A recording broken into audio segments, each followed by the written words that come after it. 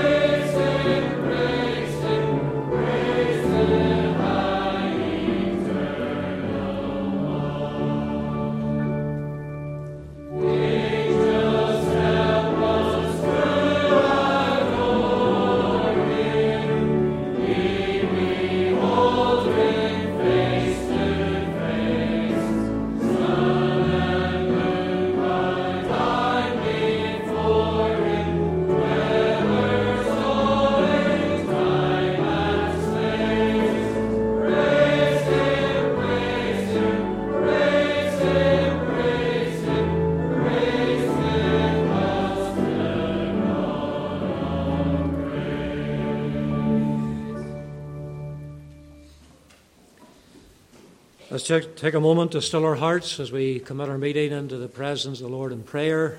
One of our young youth fellowship, Daniel, is going to lead us to the throne of grace, please. Let's all unite our hearts together, every head bowed and every eye closed as we talk to the Lord tonight. Heavenly Father, we thank you, Lord, that we can come as a group of young people into your presence. We thank you, Lord, that we come in Jesus' precious name. We thank you, Heavenly Father, for the praise that we have been singing. We thank you, Lord, for how we can uplift your precious name. We thank you, Lord, that so many in the meeting tonight can testify that they know the grace of God, that they have known what it means to put their faith and put their trust in Christ alone. And Father, I just pray as we would have this praise service tonight, I pray, Father, that you would draw very near. Lord, we desire for your presence. We desire, Lord, that you would remove every distracting thought, Lord, of even what we'll do afterwards. But I just pray, Lord, even for this short time as we sing your praises, Lord, as we hear your word being preached. I pray, Lord, that you would draw very near. I ask, Lord, that you would speak to young people tonight. I thank you, Lord, that you're a God that speaks. I thank you, Lord, that you're a God who desires to change lives. And Lord, I just pray if there's any unsaved in our meeting tonight, Lord, I just pray, Lord, that you would search them out. We thank you, Lord, that Christ died for the ungodly. We thank you, Lord, that Christ died for sinners. We thank you, Lord, that Christ came to seek and to save that which was lost. And Father, I just pray that you would come, and Lord, I pray that you be present in our meeting. And Lord, I pray for Mr. Stewart as he would open up your word. I pray, Lord, that you would fill him with your Spirit. Lord, we pray that you control him by your Spirit as he preaches your word tonight. May he have a word from yourself, O God. And I desire, Lord, that you would have the preeminence in this meeting tonight. Lord, we don't want to go away talking about how great the singers were or how great the preacher was. But Father, we want to be going saying, great is thy faithfulness. We want to go away rejoicing in your name. And Lord, I just pray that you would use this meeting for your glory. I pray, Father, that young people will be able to testify that even tonight, Lord, on this date in January, that the Lord dealt with them. I pray, Father, that young people would realize the need to serve the Lord. I pray, Lord, that they would realize what Christ has done for them. Lord, will they not render unto the Lord for all his benefits towards them? Father, we just pray that you continue on with us as we worship you. Father, we desire that we would worship you in spirit and in truth. We pray this in Jesus' name. Amen. I want to take this opportunity of welcoming and thanking our singers for coming tonight. We have our sister Charlotte Cockey from the Peninsula, and she's going to come and sing her first piece. And then following that, Stephen Patterson, and he's bringing his couple of pieces, and then Stephen Greer with also a couple of pieces. So we do thank each of them for coming. Some of them have travelled a fair distance to be here, and we appreciate that, and we trust the Lord will bless them as they minister in song just now.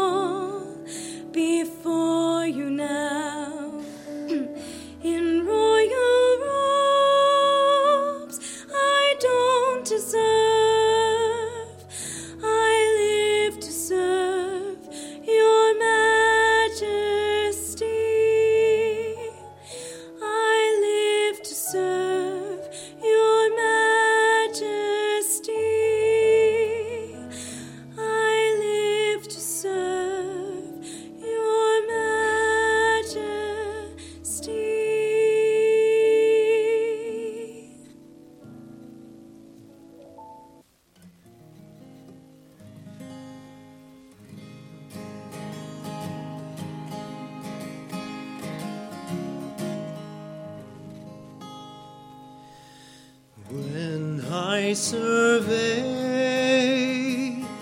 the wondrous cross on which the Prince of Glory died, my riches gain I count but loss, and pour content on all my pride.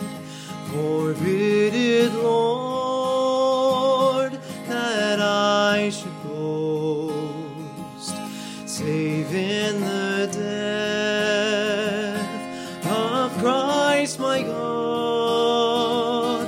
All the vain things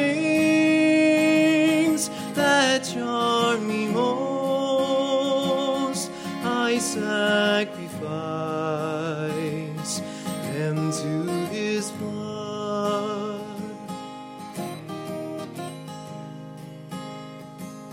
See from his head, his hands, his feet, sorrow and love flow mingled down. Did e'er such love and sorrow meet, or thorns compose so rich a crown, where the whole realm of nature mine, that were an offering far too small, love so amazing, so divine,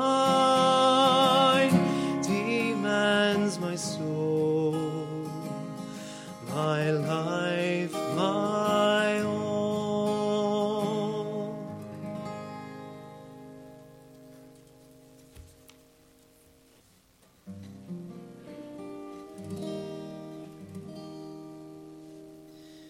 I believe in a hill called Mount Calvary. I believe whatever the cost, and when time has surrendered and earth is no more, I'll still cling to the old rugged cross. I believe that the Christ who was slain on the cross has the power to change lives today. For he changed me completely, a new life is mine. That is why by the cross I will stay. I believe in a hill called Mount Calvary. I believe whatever the cost, and when time has surrendered and earth is no more, I'll still cling to the old rugged cross. I believe that this life with its great mysteries surely someday will come to an end. But faith will conquer the darkness and death, and will lead me at last to my friend. I believe in a hill called Mount Calvary. I believe whatever the cost, and when time has surrendered and earth is no more,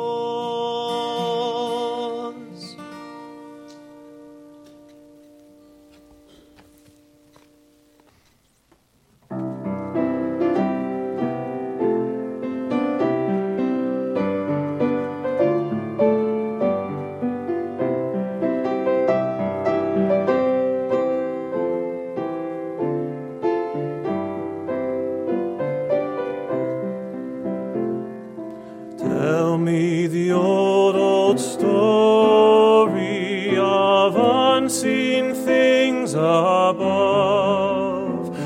of Jesus and his glory, of Jesus and his love. Tell me the story simply as to a little child, for I am weak and weary and helpless and defied. Tell me the old story. Tell me the old story. Tell me the old story of Jesus and his love.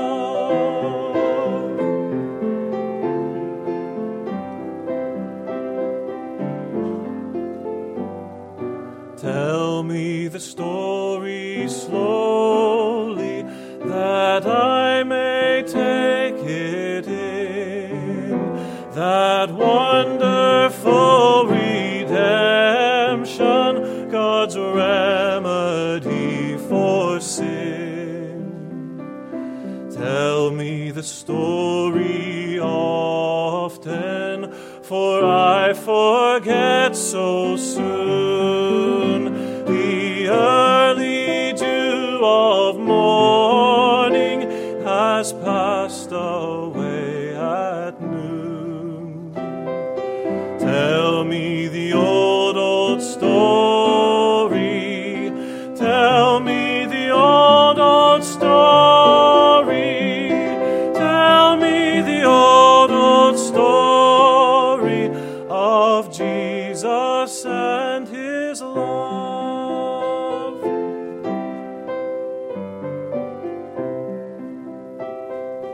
Tell me the story softly, with earnest tones and grave. Remember, I'm the sinner whom Jesus came to save.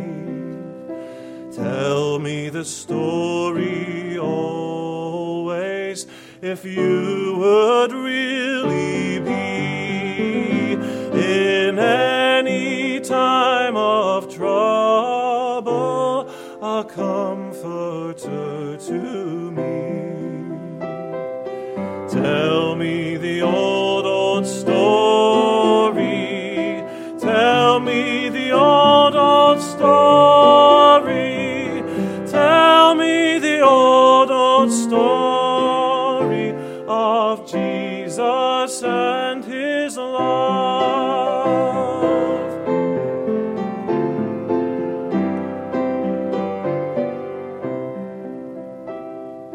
Tell me the old story when you have cause to fear that this world's empty glory is costing me too dear.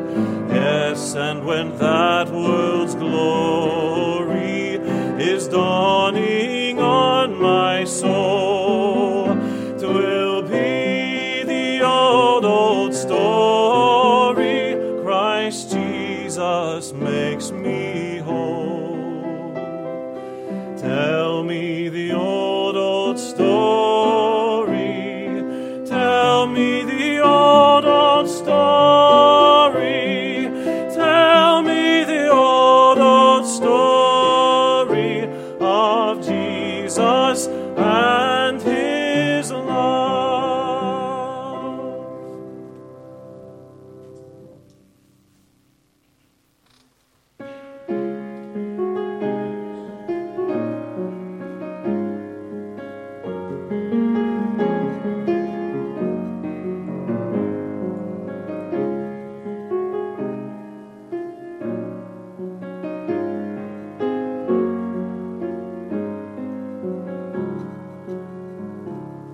Dear refuge of my weary soul, on thee when sorrows rise, on thee when waves of trouble roll, my fainting hope relies.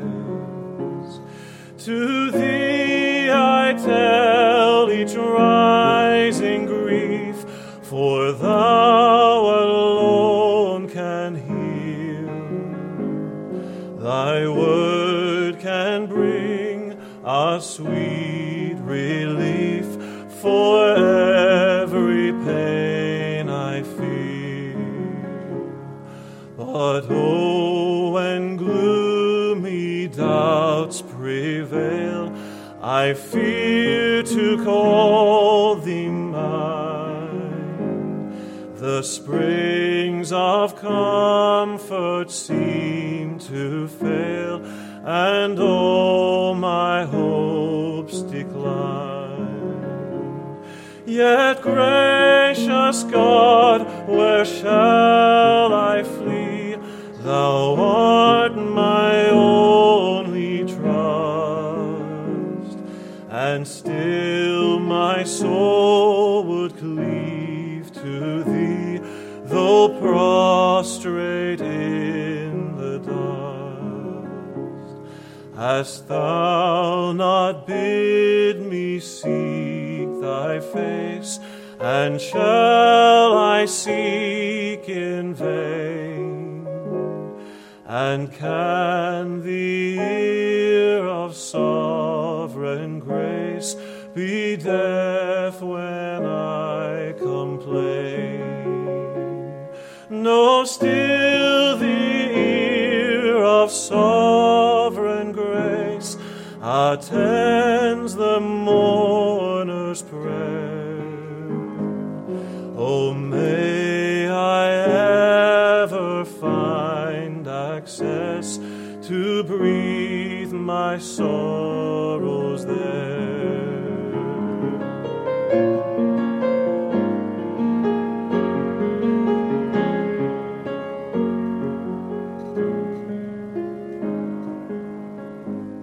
Thy mercy seat is open still, here let my soul retreat. With humble hope attend thy will, and wait beneath thy feet. Thy mercy seat is open still, here let my soul retreat. With humble hope attend thy will, and wait beneath thy feet.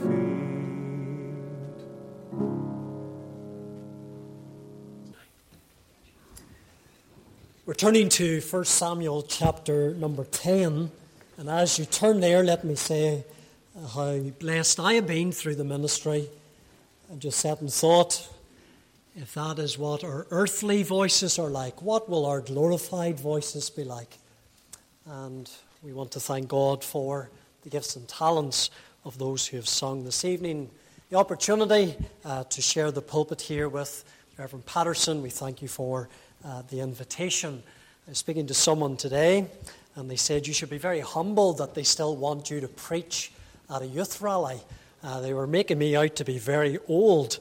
But I suppose whenever you reach 40 and over that, well, then you do get older. But we're glad to be here, and we trust the Lord will speak to your soul. So let's take up the reading. 1 Samuel chapter 10 and the verse number 17. 1 Samuel 10, the verse 17. Let's hear God's word.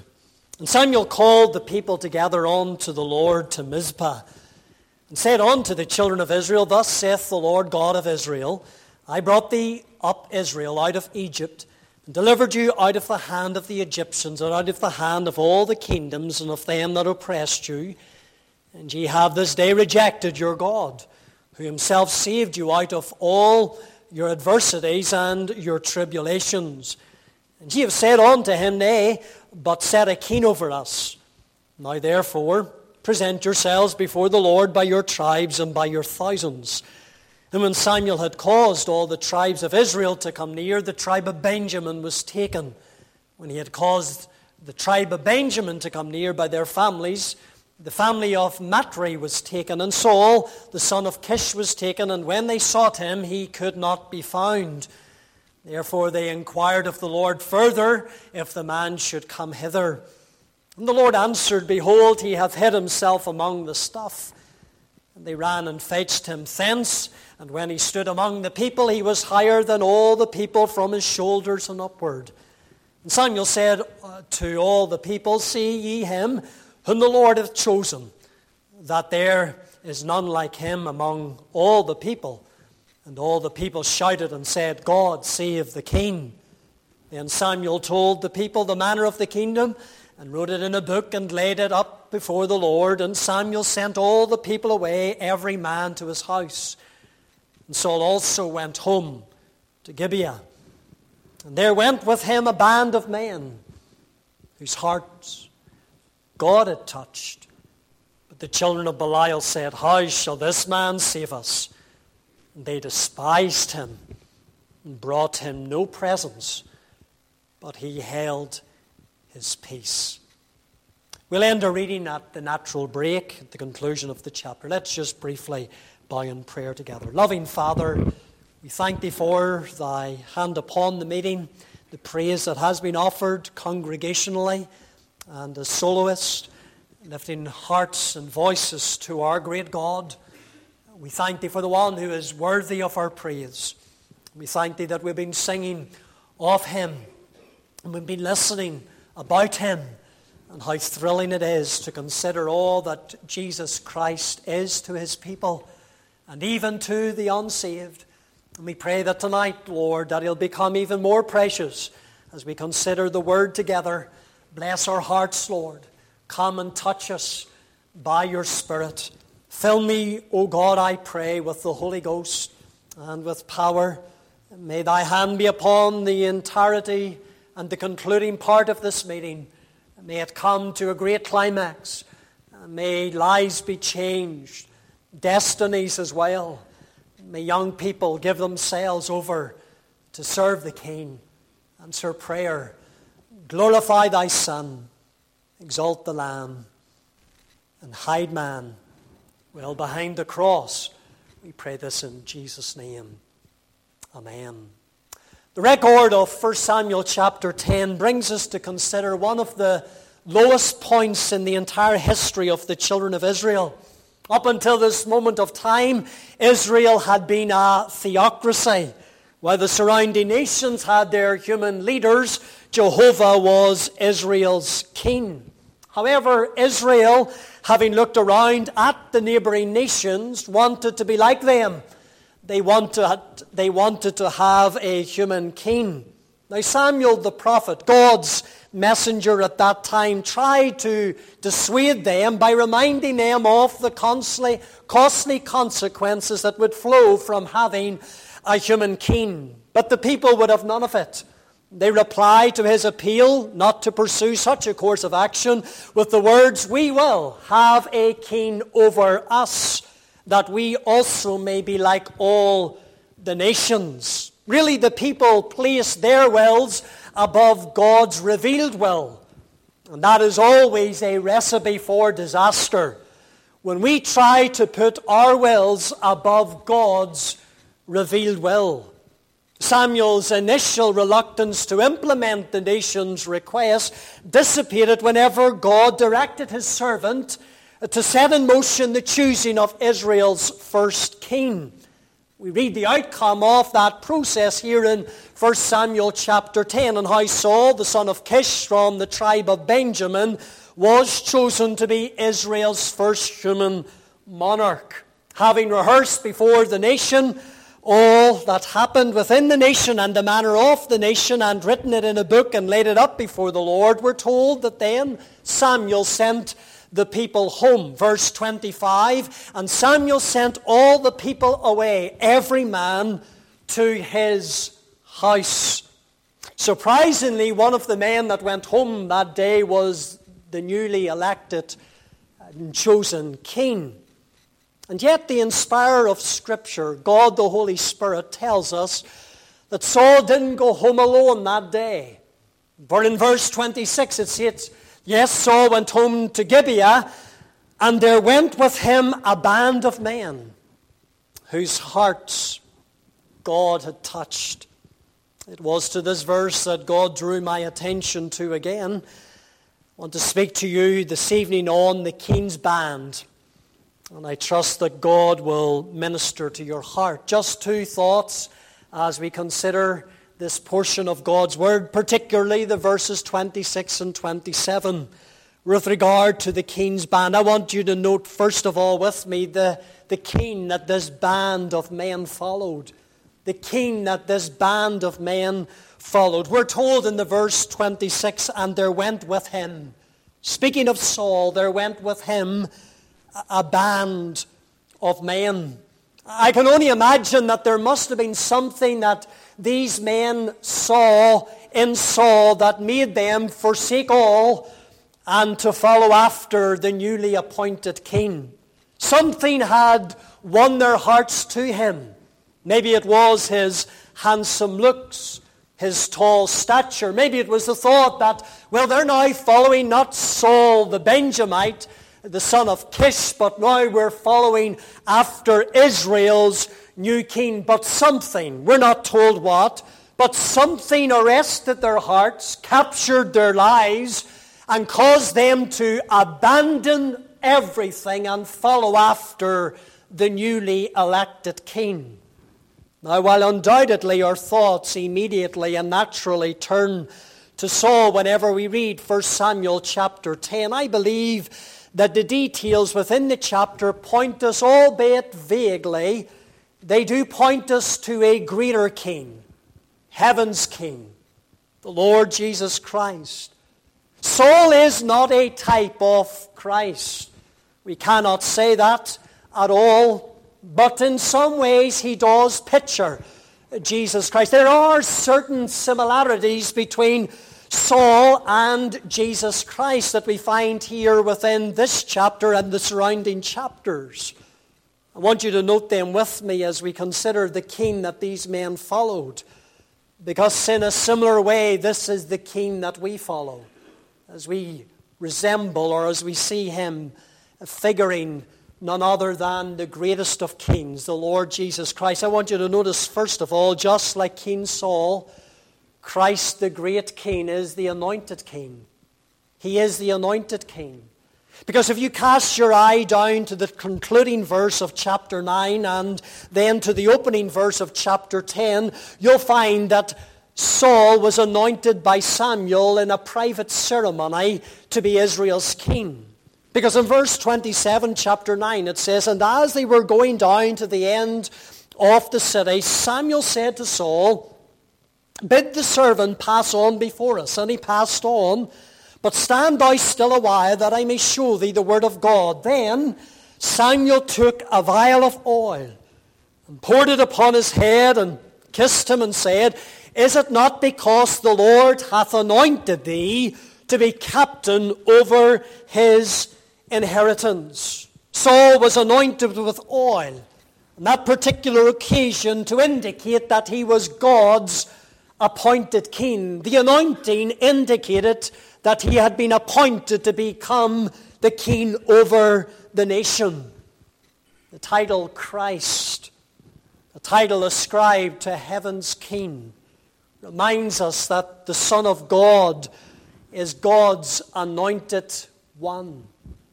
He has been anointed by the Spirit, and to do so, to execute the offices of prophet and priest and king for his people. In the book of Isaiah, and then over in Luke chapter 4, Jesus Christ taking the words from Isaiah and applying them to himself, he said, the Spirit of the Lord is upon me, for he hath anointed me to preach the gospel. Christ was the anointed king. Over in Hebrews we read in chapter 1, verse 8 and 9, but unto the Son he saith, thy throne, O God, is forever and ever. A scepter of righteousness is a scepter of thy kingdom. Thou hast loved righteousness and hated iniquity. Therefore God, even thy God, hath anointed thee with the oil of gladness above thy fellows. And so just as this band of men in 1 Samuel chapter 10 followed after an anointed king, so every Christian follows after Christ, the anointed one. As his band of men, we could put it like that. As his followers, we listen and heed to the counsel of he who is God's anointed prophet. As his band, we rest and trust in the sacrifice of he who is God's anointed priest. And as his band, we follow and we pledge our allegiance to him who is God's anointed king. I trust tonight, young people, finds you following after the King of Kings. Trust tonight you're not following after the world or your own fleshly desires or your own fleshly ambitions. I tell you, young people, he's worth the following. He's worth the following. This anointed King, Christ himself. In the second place, he's not only the anointed King, he is the homeward bound King. The homeward bound King. Our text in the verse 26 tells us that Saul also went home. Then it tells us where that home was, to a place called Gibeah. The name Gibeah means simply hill. And thus Saul, can you imagine it, as he now begins his way home, his homeward journey, he was ascending the hill of Gibeah. As I thought about that, I thought about our King. I thought about on his homeward journey the various hills that he climbed. I think about the hill of Calvary. He climbed that hill before he ever made his way back home again, having come down from above and lived among humanity for those 33 years, taking to himself our humanity and yet never at any time divesting himself of his deity. Jesus Christ climbed the hill of Calvary. And what a hill it was. What a hill Calvary was for the Son of God. It was a hill of scorn. It was a hill of scoffing. It was a hill of shame. It was a hill of suffering. It was a hill of substitution. It was a hill of separation. But thank God it was a hill of satisfaction, where he would satisfy the Father's demands and satisfy the payment for sin. And so he climbed that hill, and then eventually, having been buried and rising again from the dead, Jesus Christ then entered into the holy hill of Zion. On his ascension, he climbed the hill of Zion. Psalm 2, verse 6, Psalm 2 being a messianic psalm. We read there in the verse 6, Jehovah declares, "Yet have I set my King upon my holy hill of Zion." Our King has ascended on high. He has climbed, thank God, the holy hill of Zion. He's taken his station at the Father's right hand. Homeward bound, he climbed the hill. We know whenever Saul set his compass for home that particular day, this band of men, as they followed in his footsteps, they were being drawn nearer and nearer to the King's home. As we follow our King, day by day, and hour by hour, and month by month, and year by year, we're being drawn home, closer and closer to our heavenly King's home, homeward bound. That's the direction of every Christian here this evening. We're homeward bound. This world isn't our home. We're simply pilgrims and strangers here. I wonder, does how we live, does it reflect our pilgrim status? This is how we're described in the book of Hebrews, that we're strangers and pilgrims. We seek a better city, a heavenly city, a city who hath foundations, whose builder and maker is God. I wonder, are we living for this world? Are we settling down in this world? Or are we living for the world that is to come? Is it the case? Is it the case in our lives that we're so attached to this world that the ungodly look on and they wonder whether or not there actually is a world to come? We say there is, but we're so worldly, so earthbound. I wonder, young person, do you feel at home in this world? I would question whether or not you know Christ if you feel at home in this world. Charles Philpott, or Joseph Charles Philpott, was a 19th century English preacher, and he said this: if you are at home in the world, if the things of time and sense are your element, if you feel one with the company of the world, the maxims of the world, the fashions of the world, the principles of the world, he said, grace has not reached your heart. The faith of God's elect, he says, does not dwell in your bosom. Well, let us in our talk, let us in our behavior, let us in our dress and our aspirations prove that this world is not our home, but that heaven is. Their king was the homeward bound king. Our king is at home, and we're just following him home. Just like Saul, Christ, the great king, is the despised king. Look at the details there in the verse 27. It says, but the children of Belial said, how shall this man save us? And they despised him and brought him no presents. We notice here that Saul was not accepted by all within the kingdom at this particular time. The sons of Belial, having scrutinized their king, they said sarcastically about him, how shall this man save us? Is this our king? This is what they were nearly saying. Is this the one who's supposed to be the one who's going to save us from our enemies? And so unconvinced by Saul's ability to lead the nation and rule them as a people, we're told simply that they despised him and they brought him no presents. As I thought of that word, they despised him, there were words that came almost immediately into my mind concerning the great King, Christ. They're words written by Isaiah the prophet. In Isaiah 53, verse 3, he is, speaking of the Savior, he is despised and rejected of men, a man of sorrows and acquainted with grief, and we hid, as it were, our faces from him. He was despised, and we esteemed him not. Jesus Christ was and continues still to be the despised King. Maybe you despise him tonight. Maybe you have no love for him. Maybe you would say, as these men said, how shall this man save us? But see if he does. He bears it in his very name. The purpose of his coming was to save us from our sin.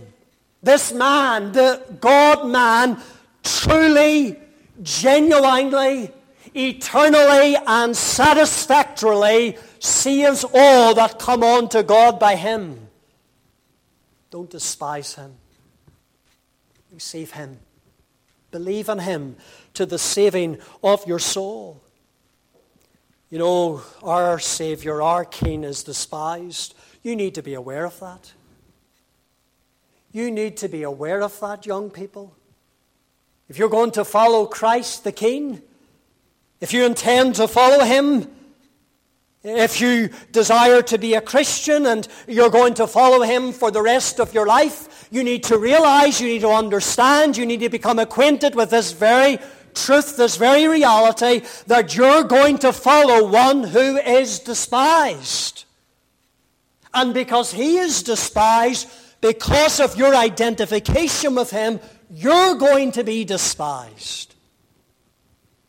The world will hate you when you follow your King. Just like Saul, in the fourth place, Christ the great King is the transcendent King. Concerning Saul, God the Holy Spirit, he informs us in the verse 23.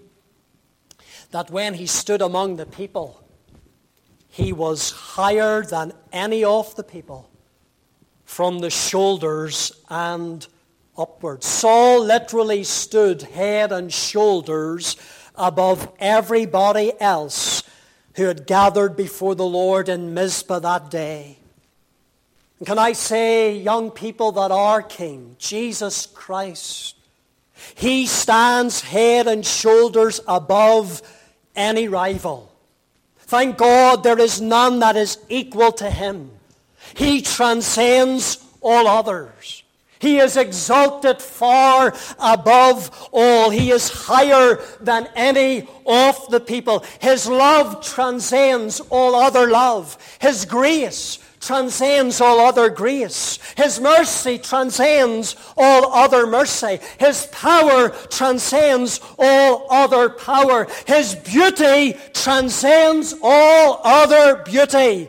He transcends all others. Our King, the King, eternal, immortal, invisible. Praise God for our transcendent King. Oh, let our eyes be fixed then on him who is higher than any of the people, our exalted King. Just like Saul, Christ the great King is the silent and non-retaliating King. Never the children of Belial despised the King and said, "How shall this man save us?" Notice how Saul responded to their disparaging remarks and their actions. We're told in verse 27, he held his peace. He said nothing. He is the silent, he is the non-retaliating King. He's now the King. He could have very easily cut them off in a moment of time, give the orders to this new band of men who were following him, and in an instant, all of those children of Belial could have been cut off. But Saul exhibited long-suffering. Saul exhibited patience with those who despise him. There are people, and young people here tonight, and you have despised the King of glory. You're still not a Christian. God could very easily cut you off, but the God of the Bible is a God of long-suffering. He is a patient, he is a merciful God. And here is the King, King Saul. He holds his peace. I think of heaven's King, when he was despised and rejected of men. Do we not see a similar reaction with regard to our Savior? 1 Peter 2:23, who when he was reviled not again. When he suffered, he threatened not, but committed himself to him that judgeth righteously. Again, over there in Isaiah 53, Isaiah speaks of the Savior in these ways. He is the one who opened not his mouth. He is brought as a lamb to the slaughter, and as a sheep before her shears is dumb, so he openeth not his mouth. Is this how we respond to those who despise us and who say all manner of evil against us? Do we hold our peace, or do we take ourselves onto some social media platform and give as good as we get? I'll let them know that is not like the Savior. May we learn that there's a time to keep silence and there's a time to speak. And so we've thought about this King that these people and these men followed. And having thought about the King, I want us now to consider the band of men who followed this King.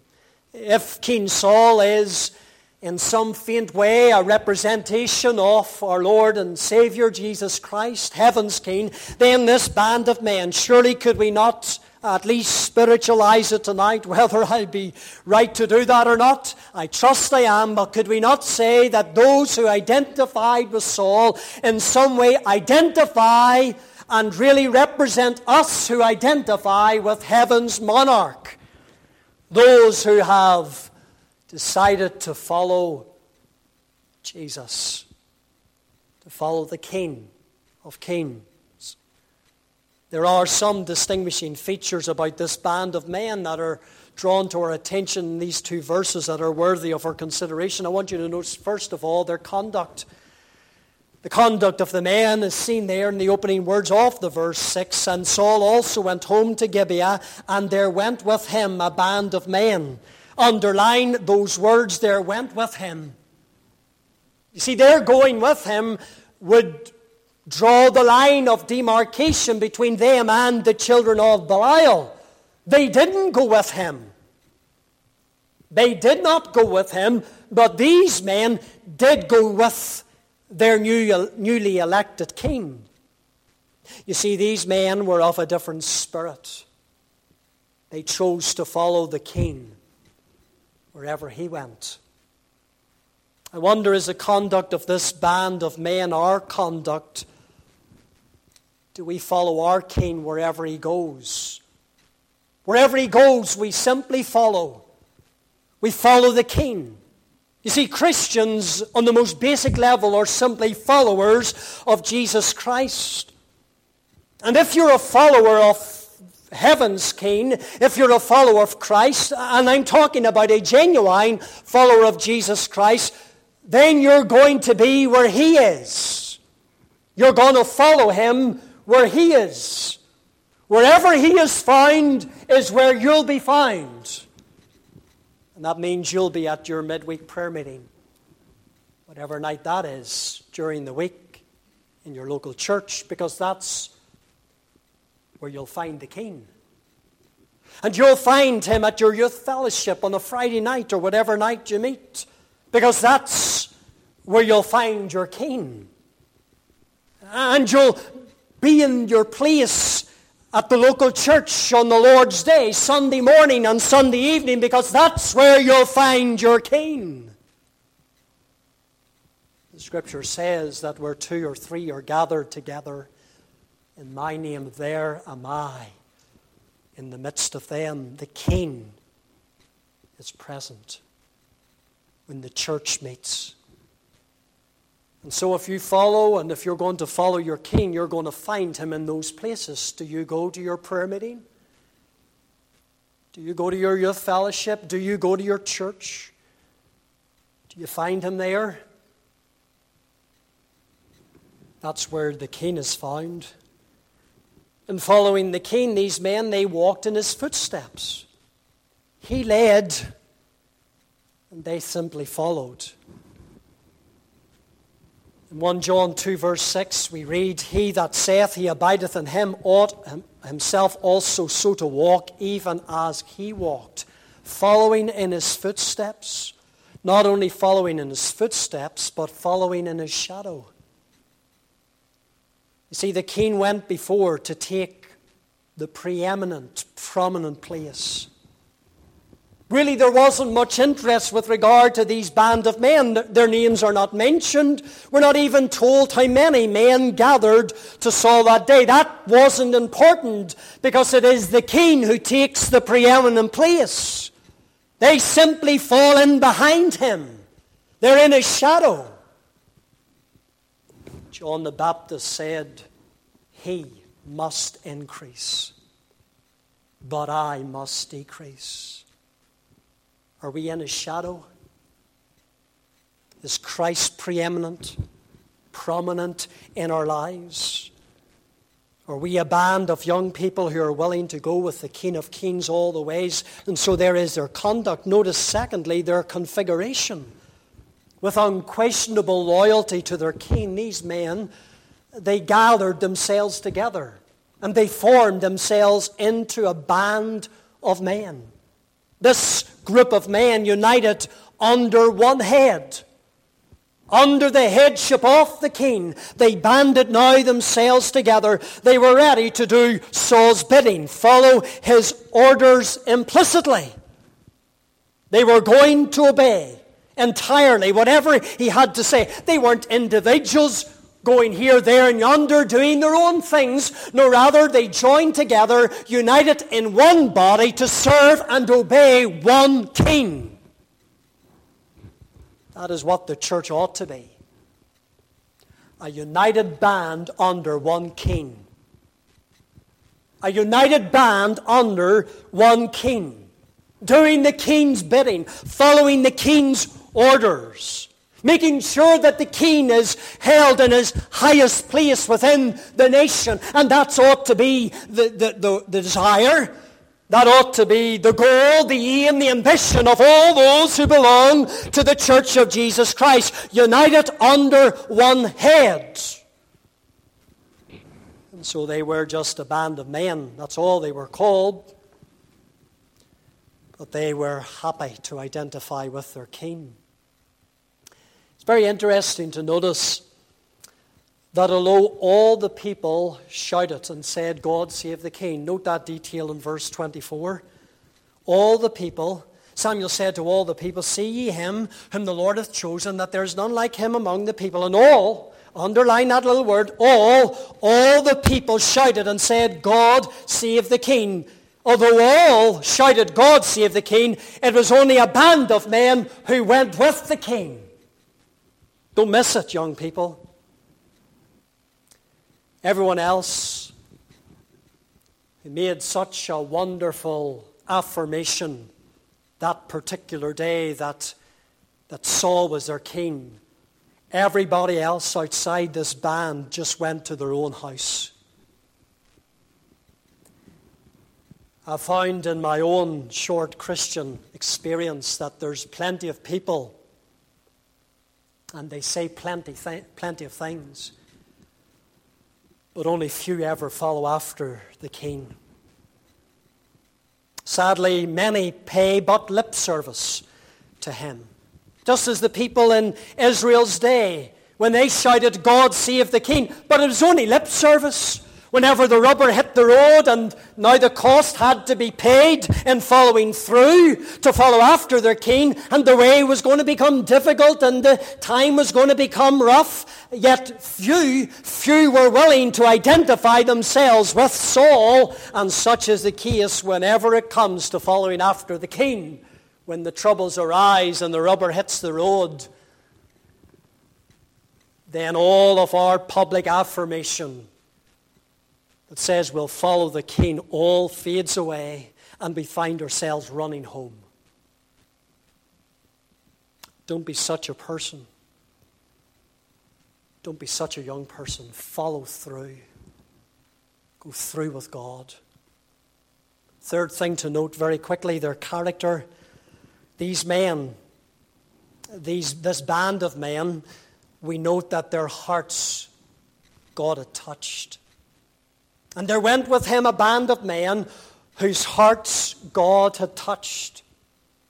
It was a divinely initiated heart work that caused these men to cleave to their new king. I suppose we come now to understand really what it was that made them follow the king. It was simply that God touched their heart. It wasn't that he was handsome or that he was strong. It wasn't that they trusted in him, but simply that God had touched their hearts and they had fallen in love with their new king. I noticed that they didn't touch their own hearts. I also noticed that Saul didn't touch their hearts. But I do note that it was God who touched their heart. Young people, I would love to touch your heart tonight. I would love to touch it. I would love to go down and speak to you individually, one by one, and tell you to get a grip, to understand that you've only one short life, and it's going to soon be past, and to live for this world simply, and to waste your life in this world doing your own thing and your own pleasure is a pointless exercise, and you'll come to the end of your life and you'll realize that you've wasted your life having lived it simply for sin and self. But I can't touch your heart. Only God can do that. God needs to touch your heart tonight. God needs to touch hearts in this service. I would love to touch your heart so that from this night onwards you would follow after Christ. Notice another thing. Notice God didn't touch their heads. He touched their hearts. The heart, it's the seat of our affections. The heart. You see, Christianity is all about the heart. My son, give me thine heart, that if thou shalt confess with thy mouth and believe in thine heart. It's all about the heart. And whenever you touch the heart, you touch everything else. Everything else in the person is touched and changed whenever the heart is touched, because whenever a person's heart is touched, their mind is touched, and their lips are touched, and their eyes are touched, and their ears are touched, and their hands are touched, and their feet are touched, and their wallet is touched, and their wardrobe is touched, and their music collection is touched, and their work life is touched, and their family life is touched, and the church life is touched. I wonder, has your heart been touched? Now let me get to you tonight, young people. I'm almost finished. Let me ask you, first of all, has your heart been touched in salvation? That's what happened, Lydia. In Acts chapter 16, we read that on the Sabbath, Paul went out to the city by the riverside where prayer was wont to be made, and we sat down and spake unto the woman which resorted hither.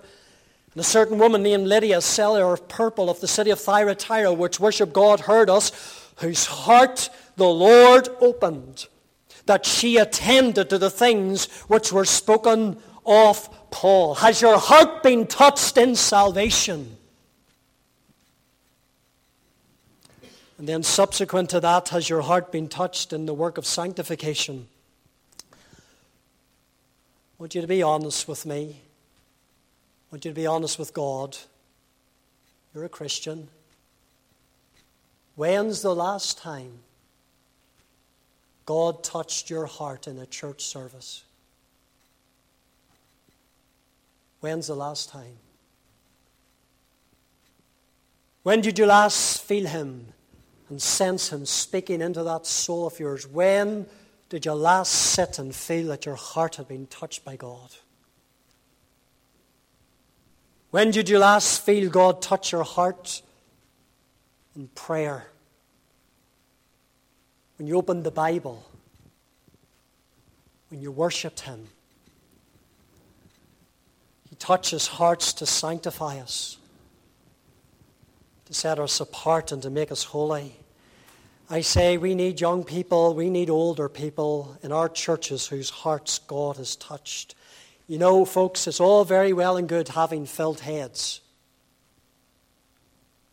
But alongside filled heads, we need fired hearts. Fired hearts. And you'll get a fired heart whenever God touches it. God, touch my heart. Will you say that tonight? God, touch my heart. Because you see, whenever their hearts were touched, these men were happy to identify themselves with their king. I tell you, young person, if God touches your heart, you'll not be embarrassed at work to be called a Christian. And you'll not be embarrassed at school to be called a Bible-believing Christian. You'll be happy to identify with your king because He's touched your heart. One final quick thought. Their commitment. There were things that could have discouraged these men from giving themselves over to the service of their king. Firstly, as we've said, it was only a band of men that went after Saul that day. The majority of people went home.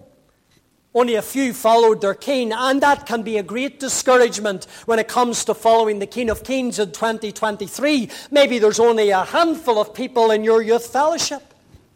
Maybe there's only a few young people who go to your church.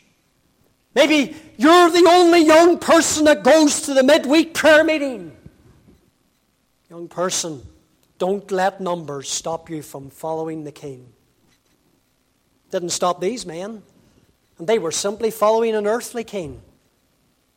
Why would it stop us following the greatest King?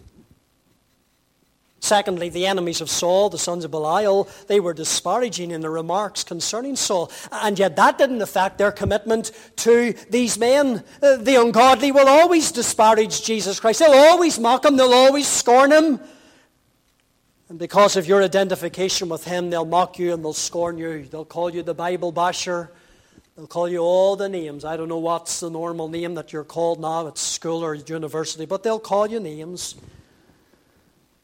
But don't let the enemies of the gospel and what they say about heaven's king or what they say about his followers, don't let it stop you from wholly following after the Lord. Because regardless of what others were doing and what others were saying about their new king, these men were just committed and following after him. I'm going to follow him. I'm going to follow Saul. And that ought to be our resolve. Whatever they say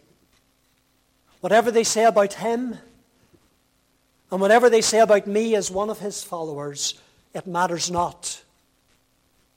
I'm going to go through. I'm going to go through all the way with him. I'm going to follow him. Till my dying day, I'm going to follow my King. Young people, God still touches hearts today.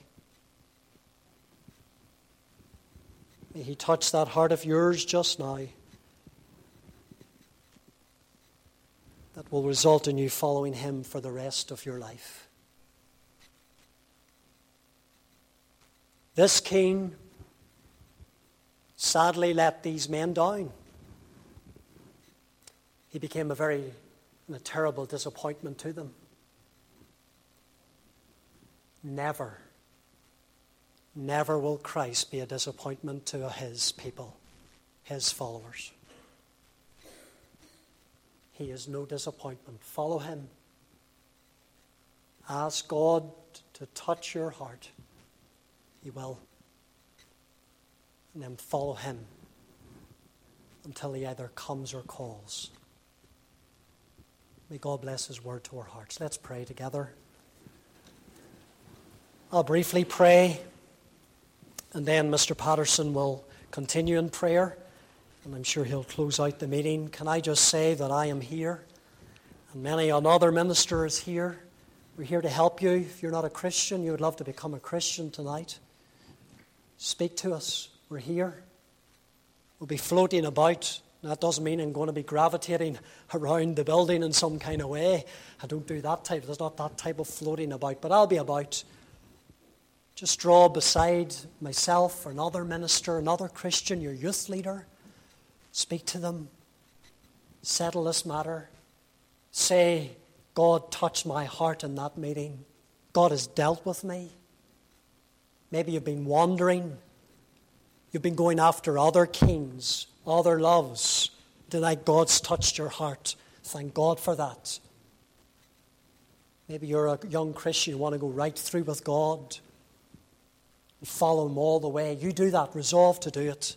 Just take these moments and say, Lord, I'm going to follow thee. I'm going to follow thee. The King of glory, I'm going to follow thee.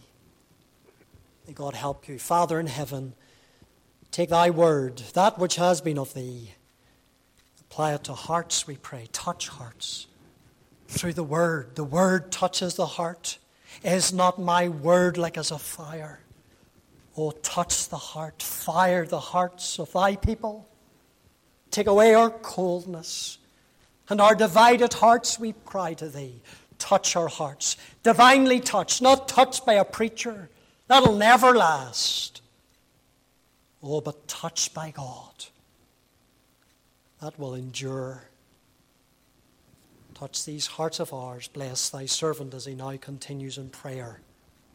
We pray.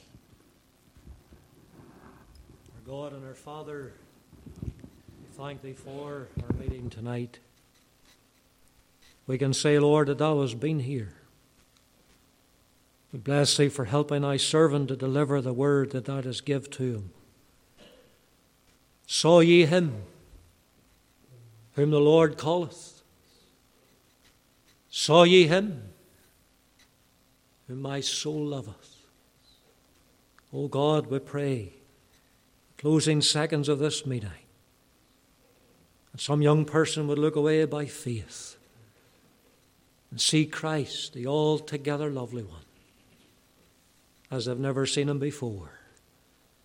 We thank the Lord, he's the fairest of 10,000. We thank the Lord, he's head and shoulders above all other. O God, we bless thee. He is the King of kings. He is faithful. He is mighty to save. And Lord, I pray that thou would touch hearts tonight. Touch those that have professed faith in Christ, that they might be like Caleb of old and wholly follow the Lord. Pray, Lord, you touch all their hearts in salvation. This might be the very night thou wilt reach down and save them by thy grace. Now, Lord, accept of our thanks for being with us this evening, for giving us food for our souls. And I pray you bless our further time of fellowship together. Thank thee for the good things provided. Bless them to our bodies. Lord, I just thank thee tonight for every youth fellowship that's represented here. The young people that thou hast given to us. Oh God, what potential. Should these lives be given and consecrated over to thee. Lord, speak on when the preacher's voice is silent. Later on, bring us home safely. Oh God, we pray thou would lead us higher up the mountain with thyself. For we ask these things in Jesus' name and for God's great eternal glory. Amen.